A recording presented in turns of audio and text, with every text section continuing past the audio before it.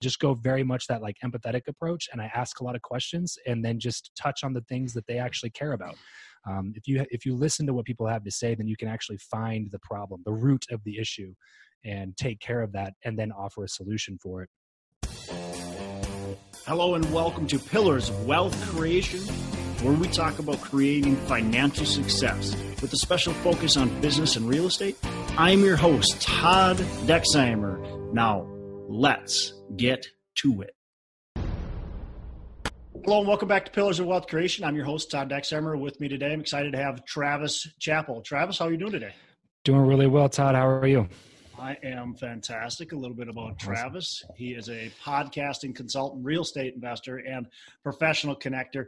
He is the creator and host of Build Your Network, a top 25 business podcast dedicated to helping entrepreneurs cultivate genuine relationships, grow their inner circle, and leverage a powerful network the right way, which is all fantastic stuff and all the stuff I think my listeners are going to be really into. So Travis, why don't you give our listeners a little bit more about your background and then what your focus today is?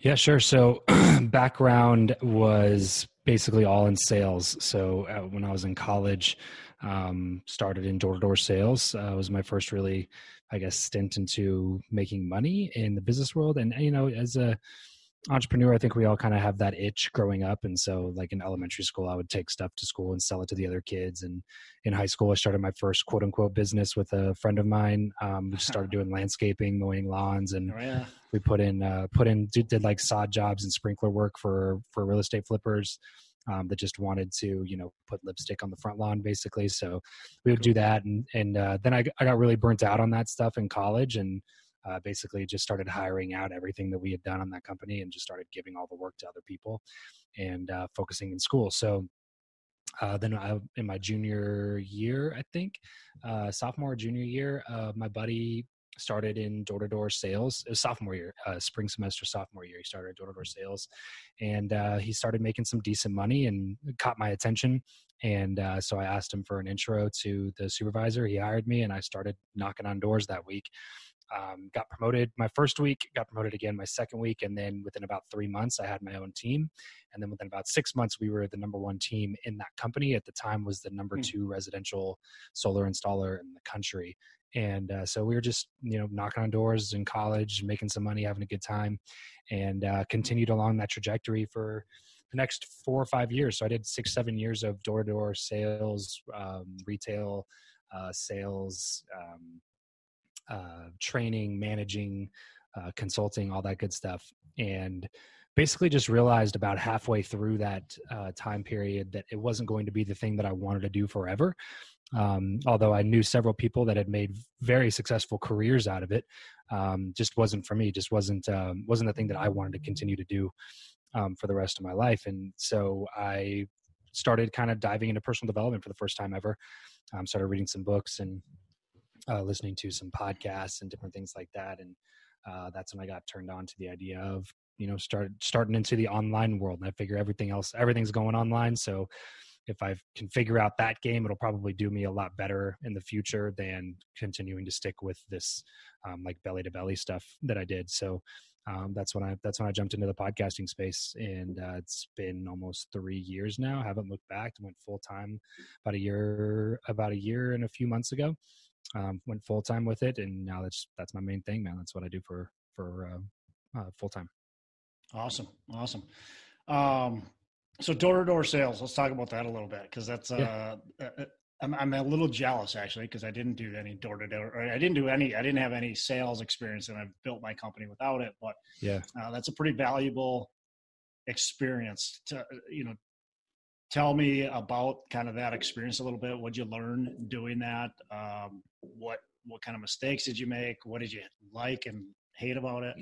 Yeah, sure.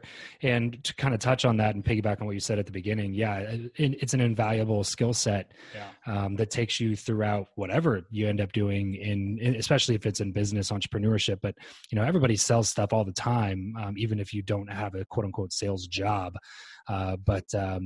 But yeah, sales is the lifeblood of any business. So I think the only reason I was able to go full time as quickly as I did with as small of an audience that I had when I went full time was because of that, because I knew that I could sell stuff. So all I really had to do was get on the phone with people that were paying attention to my stuff and listen to what they wanted me to build and then sell it back to them. And I was confident in my ability to sell that, sell those products and services to the people that were following my stuff. And so I think that's one thing that holds a lot of people back, is that they can't continue to invest in themselves and in their business because they're not confident in their ability to go out and create more revenue to replace the money that they're looking to invest in other things. So they kind of just stay stuck at the level that they're currently at because they don't ever take the risks to get to the next level because they're too afraid that the money's going to go away forever, rather than being confident in their ability to go generate more money if the investment doesn't work out as planned, which sometimes it doesn't. So, but that's just kind of a quick tangent there. A couple of the big lessons that I took away, first off, and really foremost, would probably be emotional intelligence, especially when it comes to a sales conversation. Because obviously when you're knocking on some stranger's door and trying to sell them a product within the next 30 minutes so that they have not been thinking about or really even cared about up to that point, like, you have to really learn how to read people and how to do it well and how to do it fast so that you can move on and so that you can, maximize every door that you're at or move on. And so being able to tell, that somebody was disinterested when they said they were interested, or vice versa, or being able to tell when they were just not paying attention so that I could ask a question to re-engage them into the conversation, like that kind of stuff proved to be, really invaluable. And even today now, it's still super helpful. They say that communication is only 7% the words that we say, and 55% body language and facial expression and 38% tonality. So if you really look at that, if you don't have that emotional intelligence and you're just taking people at what they say only, then you're really going to be missing out on a lot of opportunity. And I think that's the difference between, somebody who closes at a rate to make a $70,000 income and somebody who closes at a rate to make a $250,000 income, is the ability to see past what the person's actually saying and dig into the root of the issue, and then solve that problem for them. So there's so many things that I took away, but emotional intelligence has to be at the top of that list. Dealing with rejection has to be at the top of the list. Even with the success that I had in door-to-door, you still get rejected all the time, and in very colorful ways. Sometimes not limited to, people don't really care when you're knocking on their door. Like, you're at their house and it's their kind of sanctuary. So, I've had multiple people, cuss me out and tell me to get off their porch and all that good stuff.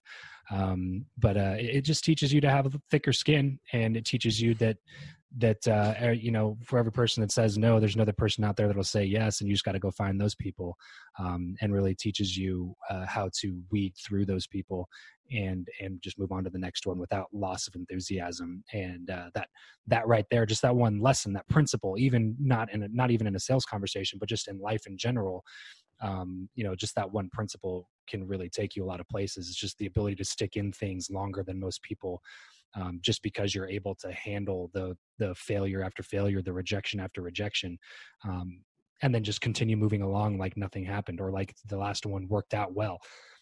That's not something that I think a lot of people can do mentally. And so that was probably another huge one. So emotional intelligence, dealing with rejection. There's so many other ones, but that's probably the top two. We've had my daughter sells Girl Scout cookies, right? So she goes. Oh, yes.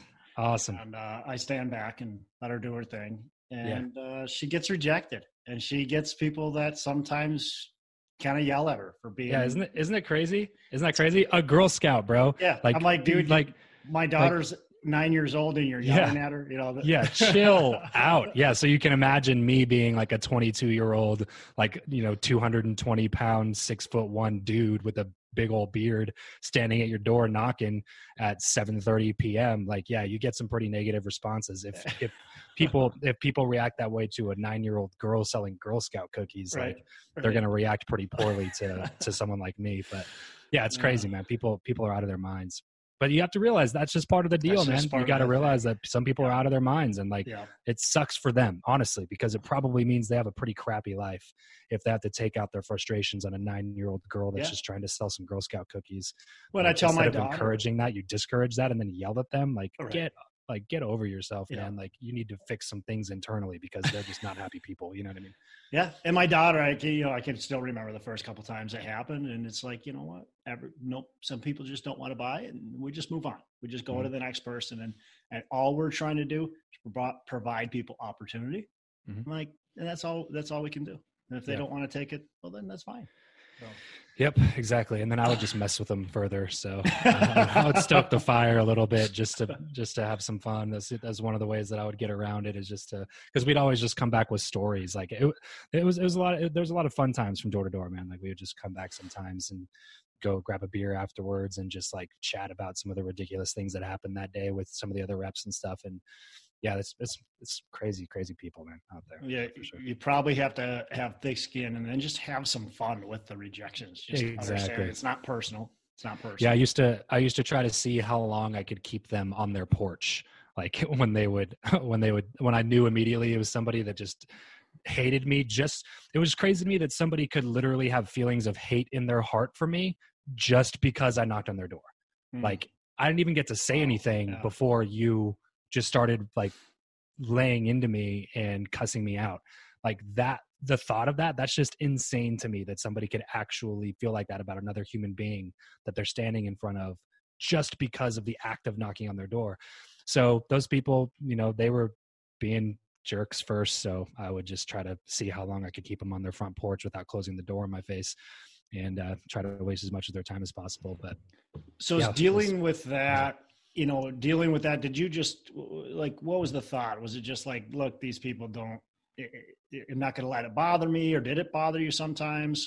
Yeah, sure. It bothered me to a certain extent, just because it doesn't feel good when another human being like acts that way. Right. But that's why I had fun with it. 'Cause I was just like, sometimes I would even just ask them like, hey, like, are you having a rough day? Like, I didn't even say anything. And you just like, I would literally just ask people questions like that because I genuinely was curious. I was like, what is causing you to be like this right now? Right. Like, who cares that I'm trying to sell you something? Like, I'm just trying to make a living and support my family, just like you try to make a living and support your family. Like, why, just because I do it in a different way, why are you so upset? Like, you're so physically changing, upset about the fact that I just knocked on your door. Like, is there something deeper going on, man? Like, you know what I mean? Like, you having a rough day? Like, what happened to you to make you react like that to somebody? It's insane. But it also made me have a lot of empathy for a lot of different other career paths that maybe I would have looked down on, or maybe I wouldn't have been able to empathize with, and just understand that like everybody's just trying to do their best the way that they can, like, provide for their family and do what they're supposed to do. So it gives you a lot more empathy to kind of sit there and think about like, well, what if I was in this person's shoes? Like, what would I be thinking at this point, and so it definitely helps you kind of see both sides of the table a little bit more as well. Yeah. So for these, you talked about the emotional intelligence and the disinterested people. What are some tips? Like, how do you get that interest level up? How do you shift? And do you have any tips on that when people are saying, hey, I want to get people interested in my business and my company and what I do, but I can tell they're trailing off, or they're just not interested? Yeah, I would just ask a lot of questions.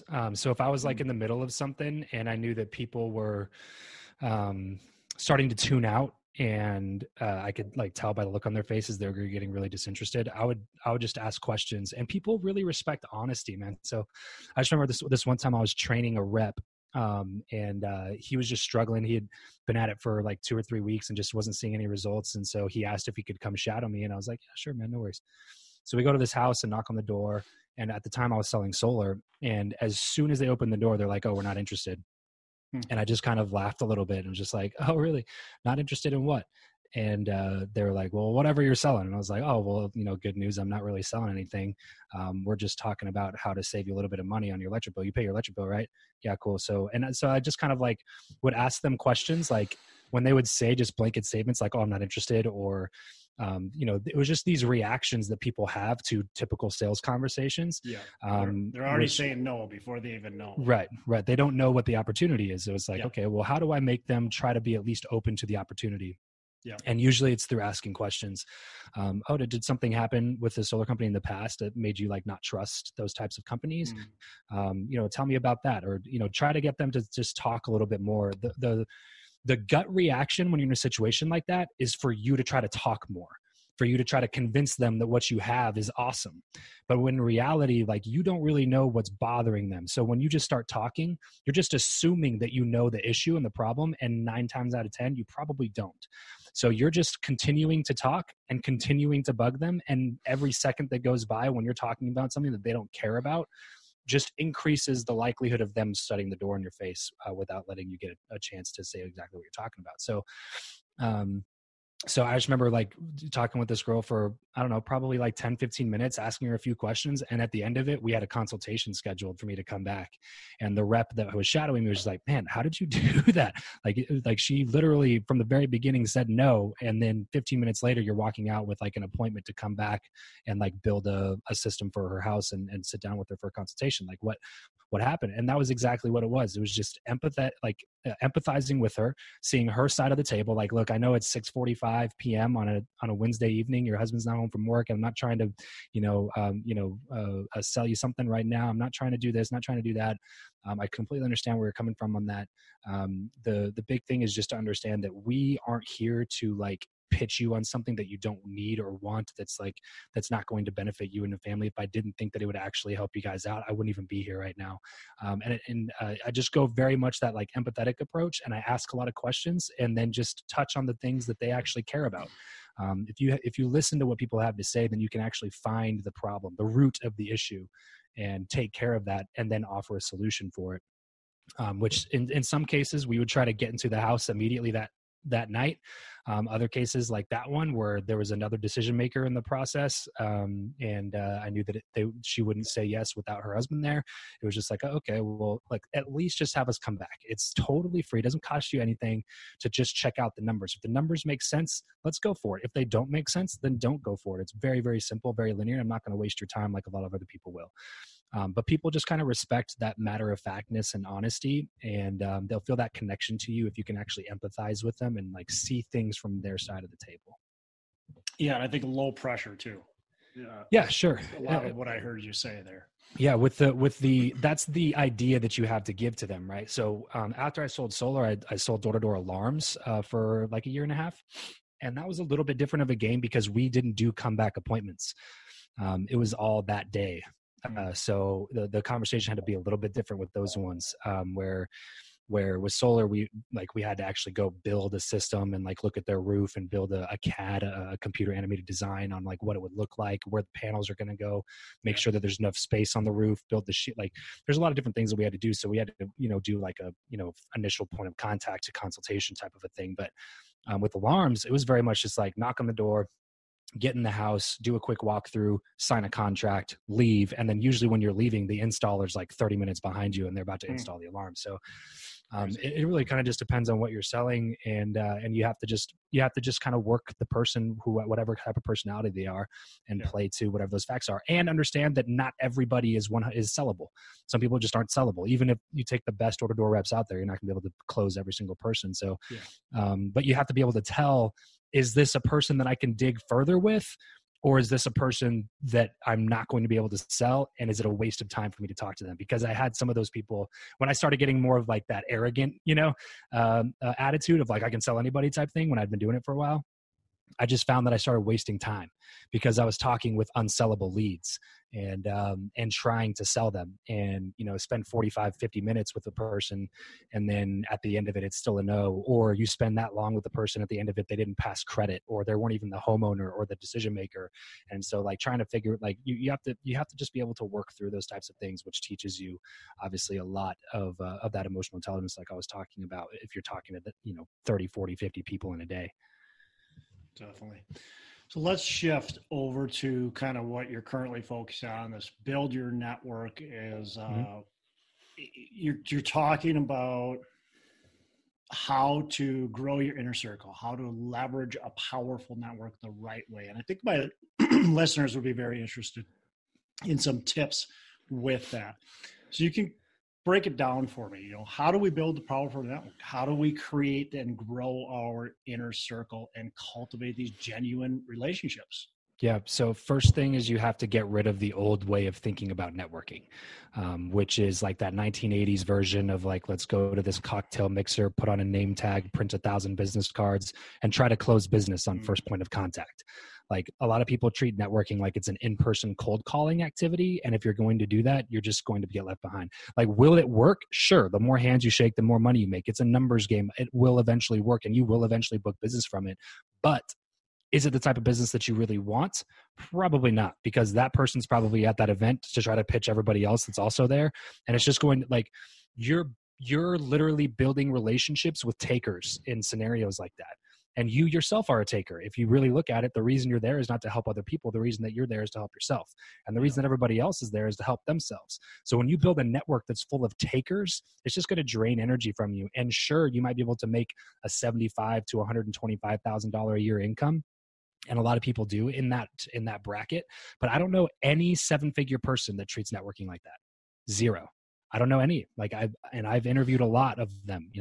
We're coming up on 400 episodes of the podcast now, and it's giving me a lot of insight into that type of stuff because they don't do it that way.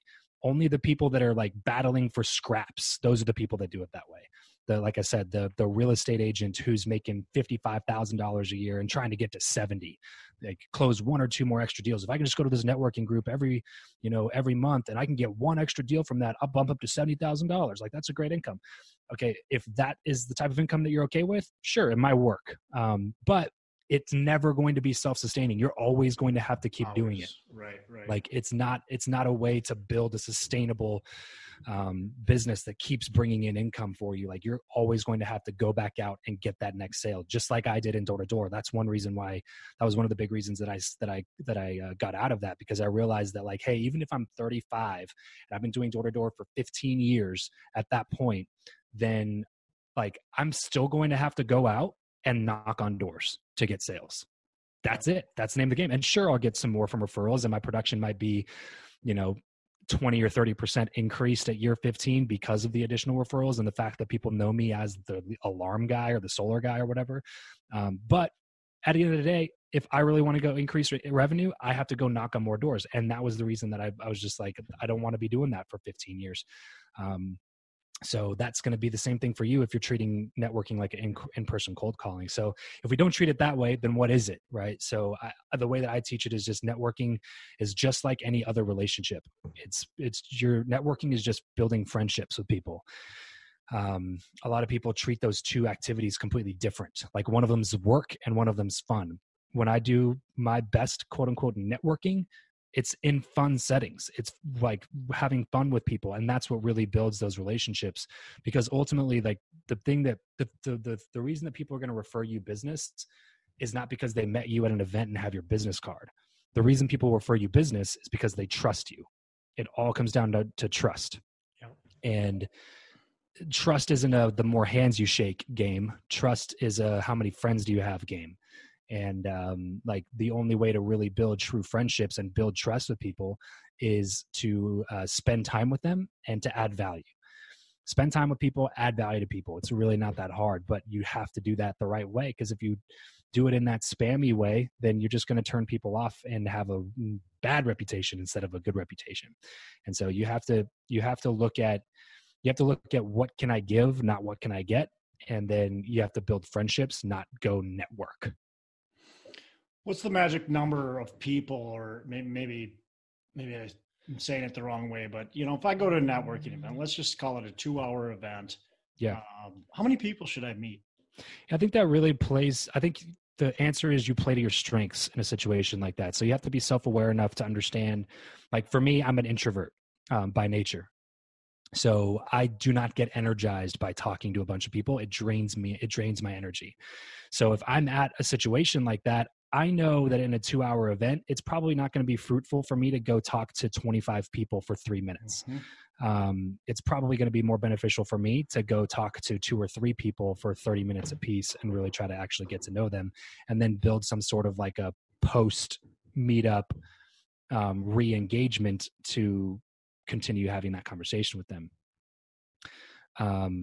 So the other side of that is, if you're an extrovert, then it might make sense for you to go talk to a bunch of people, because maybe that's how you get your energy, and you like talking to people, and you can rattle off a conversation with somebody in 3 or 4 minutes and then move on to the next person. Like, I think it really I don't think there's a really great answer for that, except for that you have to be self-aware and play to your strengths.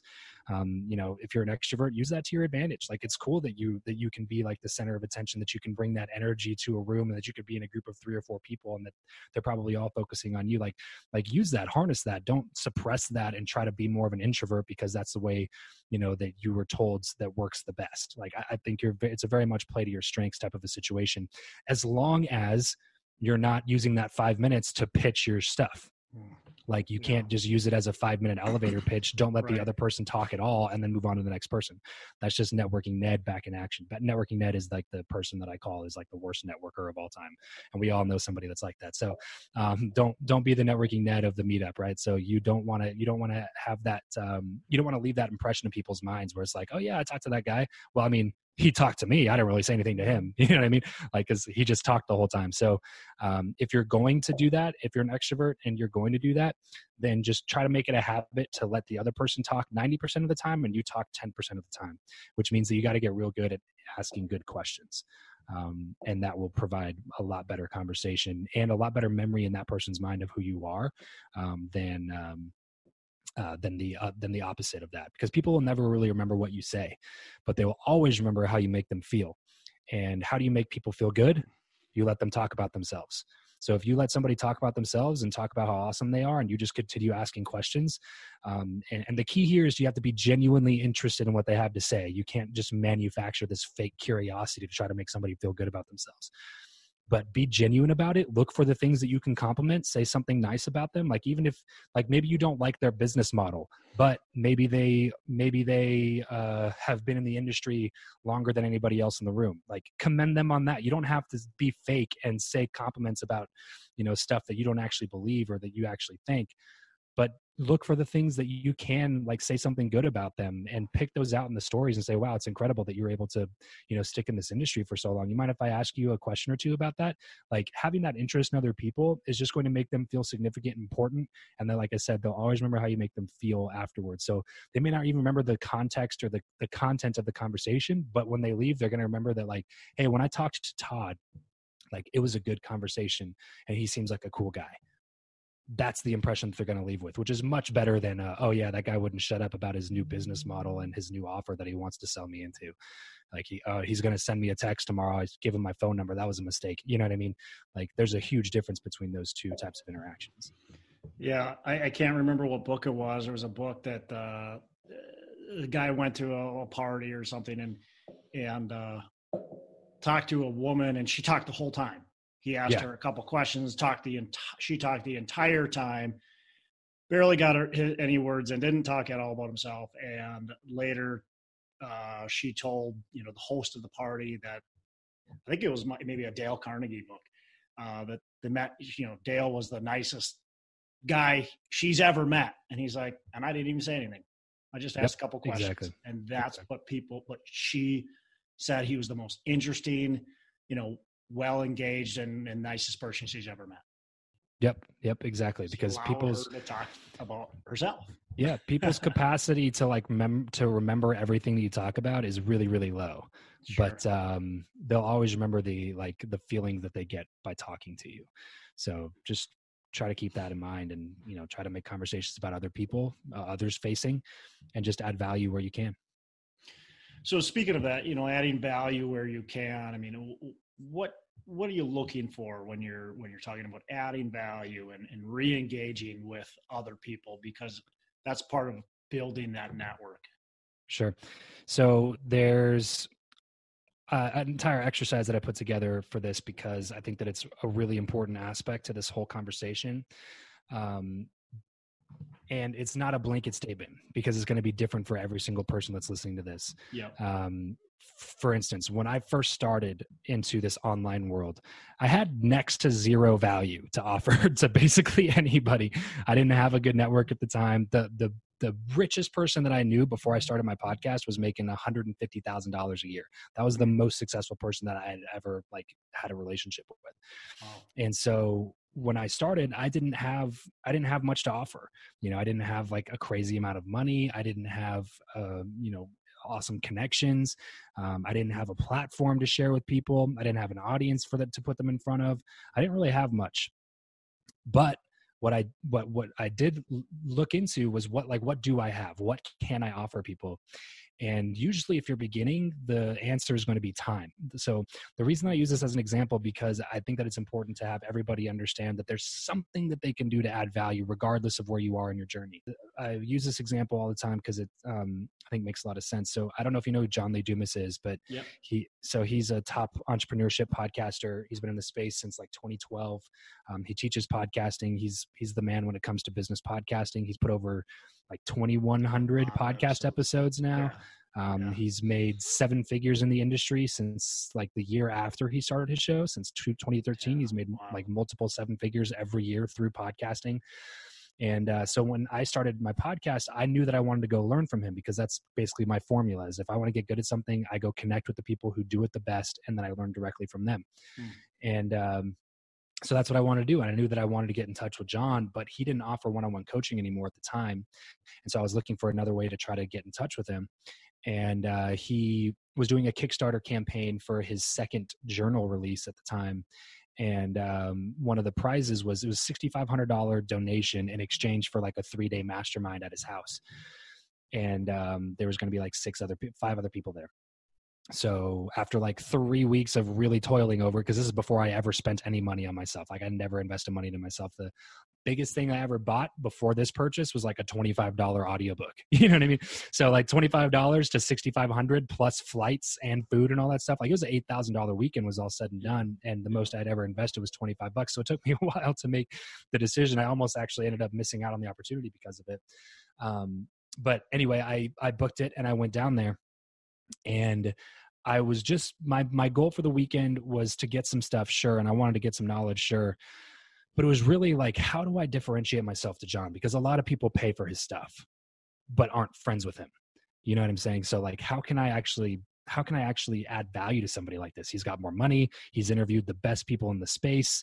Like he has a big audience. He's got the list. Like I don't have anything to offer is what it seemed like. And so I even went as far, this tells you like how much I think about this stuff, bro, because I even went as far as to go buy a brand new drone, because one of the things that I'd experienced in college when I was just like making money for whatever I would do, I learned photography for a while. And I shot a few weddings and things like that. So I was like, oh, I know, I'll take some cool pictures of the event, the experience, and their house, because it's an awesome house in Puerto Rico. And I'll provide all of that to them for free so they can use it in marketing and promotions and all that stuff. And that'll be my value add. Right. So I go buy this brand new drone. It was GoPro's drone, the Karma, I think it's called Karma, so whatever it is. It's something like that. And so I go buy this drone, and I flew it one time. And I didn't fly it a lot because at the time we lived in an area that was right next to a Northrop, which is like restricted airspace. So I couldn't even like test fly it very much. And so we get down to Puerto Rico, and the first night I was like, I'm going to take this bad boy out for a spin, you know? So I go on the roof of the condo that we're staying at, and a couple other people that were attending the mastermind came up there with me to watch it. Cause this was back when like drones were like really getting big, right? This was like 2017. So it was, when drones were like just starting. Right. Like everybody's like, whoa, is that a drone? You know? Yeah. So I take it out and I fly it over, and it was just beautiful views. I was just like looking at the entire like coastline of Puerto Rico at sunset. And it was like, wow, it's crazy. And then the battery starts to get low. So I was like, okay, I have time to bring it back. Right. I had thought that the landing process was just like super automated. And come to find out, it's not as automated as I thought it was supposed to be. So as you can probably already imagine, I start to land the drone and I realize that it's not really precise on the way that it's landing. And we're on this like tiny rooftop of this condo. So the area to land it in was a very tight space. And so I brought it in and I was going to land it. And then it hit this plant and then like spun out, crashed into the wall, and 2 of the propellers broke. And just like, basically crashed and burned in front of me, along with my dream to add value to JLD during this weekend on night 1, right? And so I was like, okay, well, there goes that idea. And then one of the other people that was attending the mastermind, I like had to bring it up to him that night, so I had to like own up to the fact that I crashed my drone, which was, super embarrassing, especially in front of somebody that I was trying to impress, And so from that point on, that weekend, I was like, I got to find a way. I got to find some way to add a little bit of value to this conversation. I just didn't know what it was. And then we were having a conversation about the fact that he was going to be keynoting at this big podcasting event coming up, and he was running a booth to sell his journals at the event. And he asked me, since he knew my sales background, if I'd be willing to stop by and spend like 10, 15 minutes with the guy that they were having working the booth to give him some tips on like closing and selling. And so I said, bro, I'll just work the booth for you. And so that's what I did. I got out there on my own dime. I let them ship all the stuff to me, and I drove it all there to the event because I lived in SoCal and the event was in SoCal. And it saved them money on cost because they didn't have to ship it to the hotel for them to hold it. So they shipped it to my house. I drove it all there. I set up the table, unpacked it all. I brought a friend with me, and like I worked for free for 3 days, like 3 full. And if you ever work trade shows, like, how much of a task it is, but I had done a bunch of them with water and solar and alarms and all these other past ventures that I'd been in. So I was just like, hey, I have experience with this and I have time. So let me just do this. I didn't even get to spend a ton of time with him at the event because he was just all over the place, but I did get to have like extra communication with him and his girlfriend, Kate. And then he asked me to come to the next event with him at Thrive, which was like a couple months later, where he was also speaking and sell journals there, which means I got to spend more time with them and stay in constant communication with them during that time. Fast forward to today, and he's a really good mentor of mine. Like, he's been an unofficial mentor of mine for the last couple of years. He's made some good introductions for me. He's even referred a lot of coaching clients to me, that because he doesn't take on one-on-one coaching clients. So when I was doing a lot of one-on-one podcast coaching, he referred people to me, and all that good stuff. And like now he's asking me for like testimonials for him to put in some of his other marketing and things like that. And it's like a real friendship now. And we've hung out at a bunch of different events. I went to Australia with them. Like we've, just been able to build an actual friendship. And it started off by just looking for a way to add value in whatever way I possibly could. And understanding like, hey, I may not have the money, I may not have the connections, I may not have the success or the network or any of those things, right? But I do have time and I have a little bit of sales experience. So let me use that, right? So at this stage in my career, like I wouldn't be able to do something like that. It wouldn't make sense for me time-wise, right? But at that point, I was essentially starting a new career. I was starting from the beginning in an industry that I didn't understand at all, which takes a little bit of humility at the time because I was pretty good at what I did in door-to-door. And if I worked those 3 days that weekend selling the product that I was selling at the time, it could have easily been a 5-figure weekend for me. So to like do all of that and go work some other guy's booth and sell $40 journals that I got 0% commission on for free and paid for my own hotel, like that was all just because I was trying to add some value. But that was the length that I went to try to add that value. Even buying that freaking drone that broke on me, like all that stuff was just to be like, you know what? I know that it's about the value add. I know that it's about helping people. And if I can make that about helping people and I can actually search for a way to help them, then I know that I'll be able to build some sort of a relationship with them. Especially when it comes to influencers, it's the opposite of how most people approach influencer relationships. Those people typically get hit up all the time with, hey, bring me on your show. Hey, advertise for my show. Hey, send an email to your list for me. Hey, do this for me, do that for me. It's all about them. And so when you go to an influencer and make it about them, the actual person, instead of about you, then you're going to differentiate yourself right off the bat through something like that. The only caveat to all of this is don't go up to somebody and ask them, hey, how can I add value to you? Because that's just going to come off as disingenuous and make it seem like if they accept your value add, that there's going to be something that you ask of them, and it just like ruins the whole reason to do it to begin with. So if we're going to do it, like, you need to do the research. Like, you're just giving them a task at that point. Like, hey, how can I add value to you? I don't know anything about you. Like, what do you do? Do you have any connections? Like, do you have money? Like, I don't know how you can add value to me. Like, that's not my job. Your job is to figure out how you can add value to me, and then just do it, and then hope that it works out. If it doesn't work out, at least you put out some good into the universe, and it's always going to come back on you anyway. Like, if law of reciprocity is real, it may not come back directly from that individual, but it's going to come back in another way, guaranteed. Yeah, and that's so important what you said at the end. I get a lot of people that will say, hey, how can I help you? How can I add value? And it's like, yeah, I have no clue who you are. I have no clue what your skills are. So I don't really know. Like, what are you good at? Exactly. Right.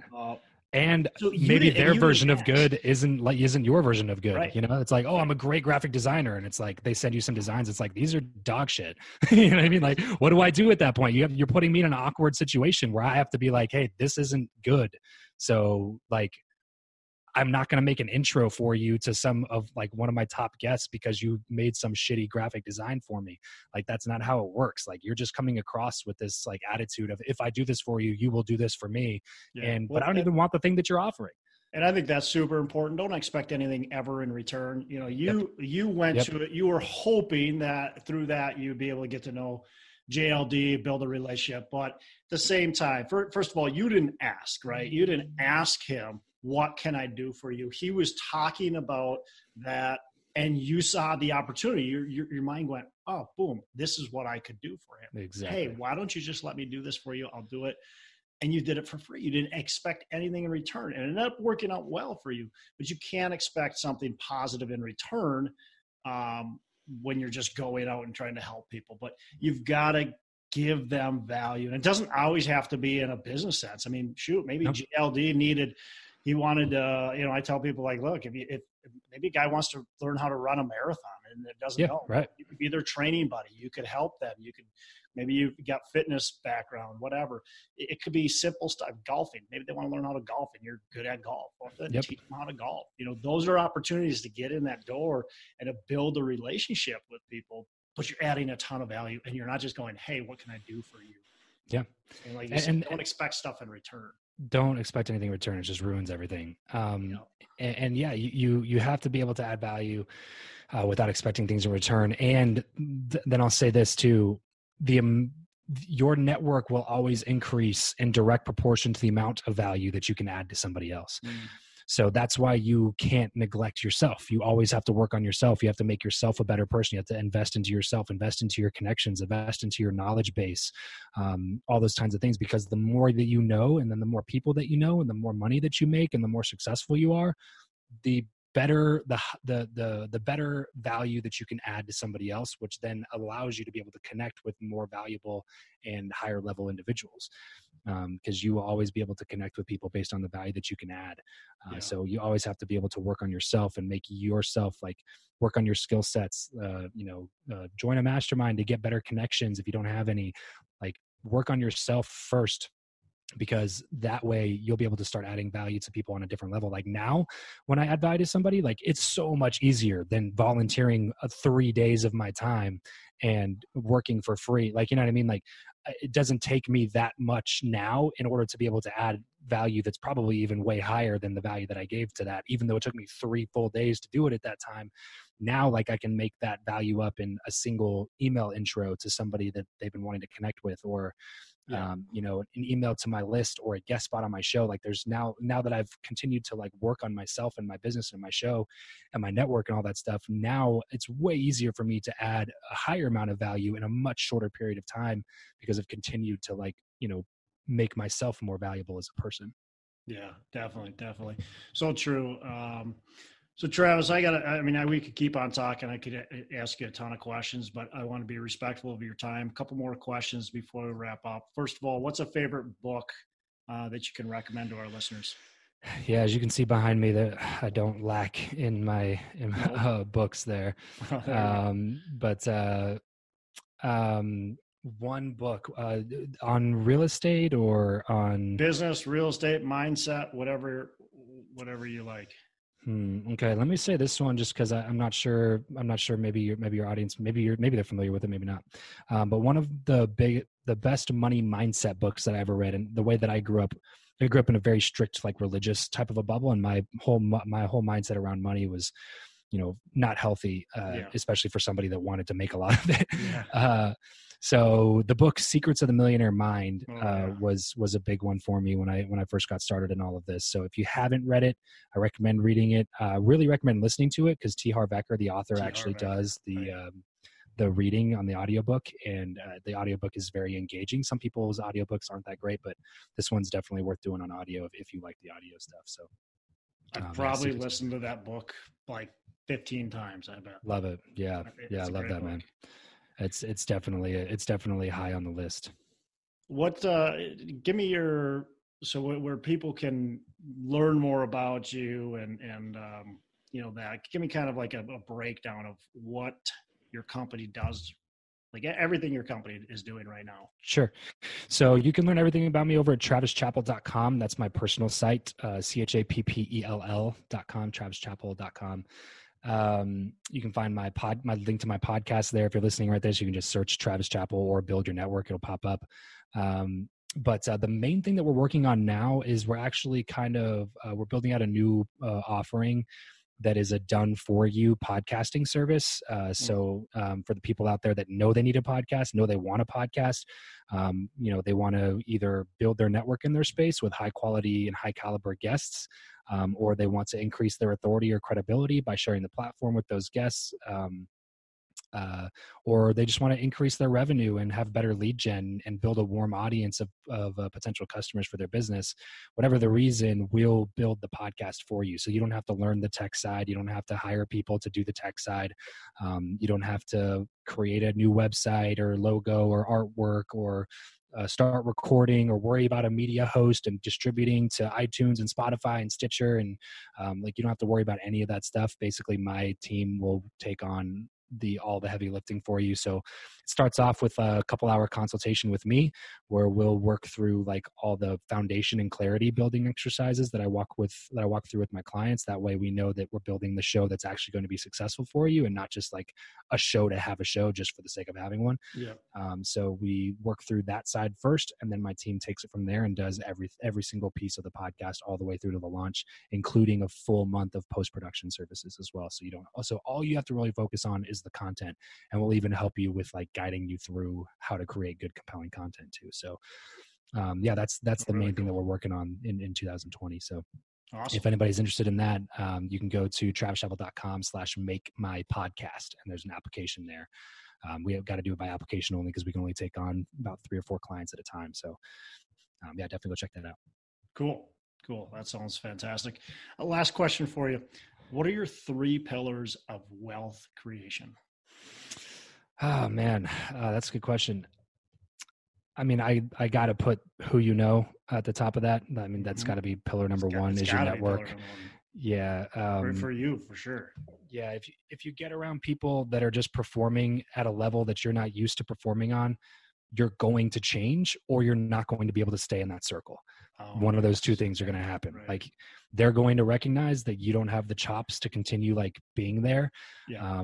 Or you're going to have to like just become a better person, which enables you to then make the money that you want to make in your wealth creation adventure. Like you have to become a person that's capable of making the kind of money that those people make. Not like it's not the other way around. You don't make the money first and then become the person. You have to become the person first, and then the money comes after that. So number 1's got to be who you know. You got to be your network. Number 2 I would say knowledge, skill set, or whatever word you want to use there. Skill set, knowledge, your craft. You just got to become the best at what you do. Because you can have the best network in the world, but if you're totally incompetent, then you're just going to waste all the opportunities that could potentially come your way. So, number 2, I would say would be knowledge, like investing in yourself, your knowledge, your skill set, becoming excellent at what you do. That's got to be number 2. And then number 3, persistence. If you can just stick in it longer than most people, then you'll do better than most people. Just as a rule of thumb, like if you can just show up and be persistent day after day, even if you don't see results for the first 3, 4, 5 years, but you can just keep doing it, like you're going to see results, and it's going to be better than all the other people that just like quit or stopped when it didn't go their way. So just stick in it. If you stick in it, something's going to click one of these times. You know, I have friends that took them 12, 15 different business opportunities before they found the one that actually took off for them. And the way that I say it is like, I am not in business if it works. I am in business until it works. And having that one little word shift in your brain makes all the difference, because one of them means like, oh, I'll try this business thing for the next 3 or 4 years, but if it doesn't work out, then I'll go get my stable job, right? That's version 1. Version 2 is I will be doing this until I die or until I'm successful. There's a really big difference between those two attitudes. Yeah, absolutely. And that persistence too. I mean, when you see other people skyrocketing and you're not, you have to be persistent. You have to push up on, and you'll catch them and you'll pass them if you're able to do that. Yep. I like that you said that the knowledge and skill set you must have, because I see those networkers, the Ned guy that you talked about. Yeah. I've seen those, and they're fantastic networkers, but they're just incompetent. They haven't built that skill set, that knowledge. Like they don't even know what to do with it, so they can build all these relationships. And people are like, well, who are you? So right. you're not going to be a connection eventually. Yep. None of it matters. Yep. None of it matters. Yeah. So awesome stuff. Travis, definitely appreciate it, and ton of value you're able to add to the audience. Any last remarks you want to make? No, man. I mean, the biggest thing would say to anybody that's considering starting a podcast, go check out that TravisChabot.com/make-my-podcast. There's a quick application. Then we jump on a call, and I'll tell you if I think it's a good idea for you to start one or not. And I'm not one of those people that just says everybody is, because I truly don't believe everybody should be doing it. Yeah. But I'll look at your existing business. I'll look at what you have going on right now, and I'll say like, hey, I think this is something that would work out. Because the thing is, I don't want to create unsuccessful podcasts. That just looks bad on me. So I'll only work with people that I think will actually be able to do well with it. And if you enjoyed this conversation and the stuff that we talked about, especially when it comes to building your network and adding value, the number one way that I've done that is through my podcast, hands down, no questions asked. So I mean, even if you only used it for that and you never made a dime off of it, it would still be 100% worth your time and effort and energy. And I'm sure Todd would agree with that. Yeah. So yeah, definitely consider it if you haven't considered it. And if you want to chat about it, just head over to TravisChabot.com/make-my-podcast, and we'll have a quick phone call whenever that application's filled out. Cool. Yeah. I mean, that's a great offer, because you're right. Podcasting is not for everyone. It's not, and it's, I'm not going to say it's like a crazy amount of work, but there's plenty of work that goes into it. And if it's not for you, you just wasted a lot of time and energy when you could have just had a quick conversation with Travis. Yeah, totally. Cool. Totally. Well, have a fantastic rest of the day, and we'll talk to you soon. Yes, sir. Appreciate it, Todd. All right. Hey, thanks so much for listening. I appreciate you being a loyal listener. I would love to have you go on to our Facebook page and subscribe.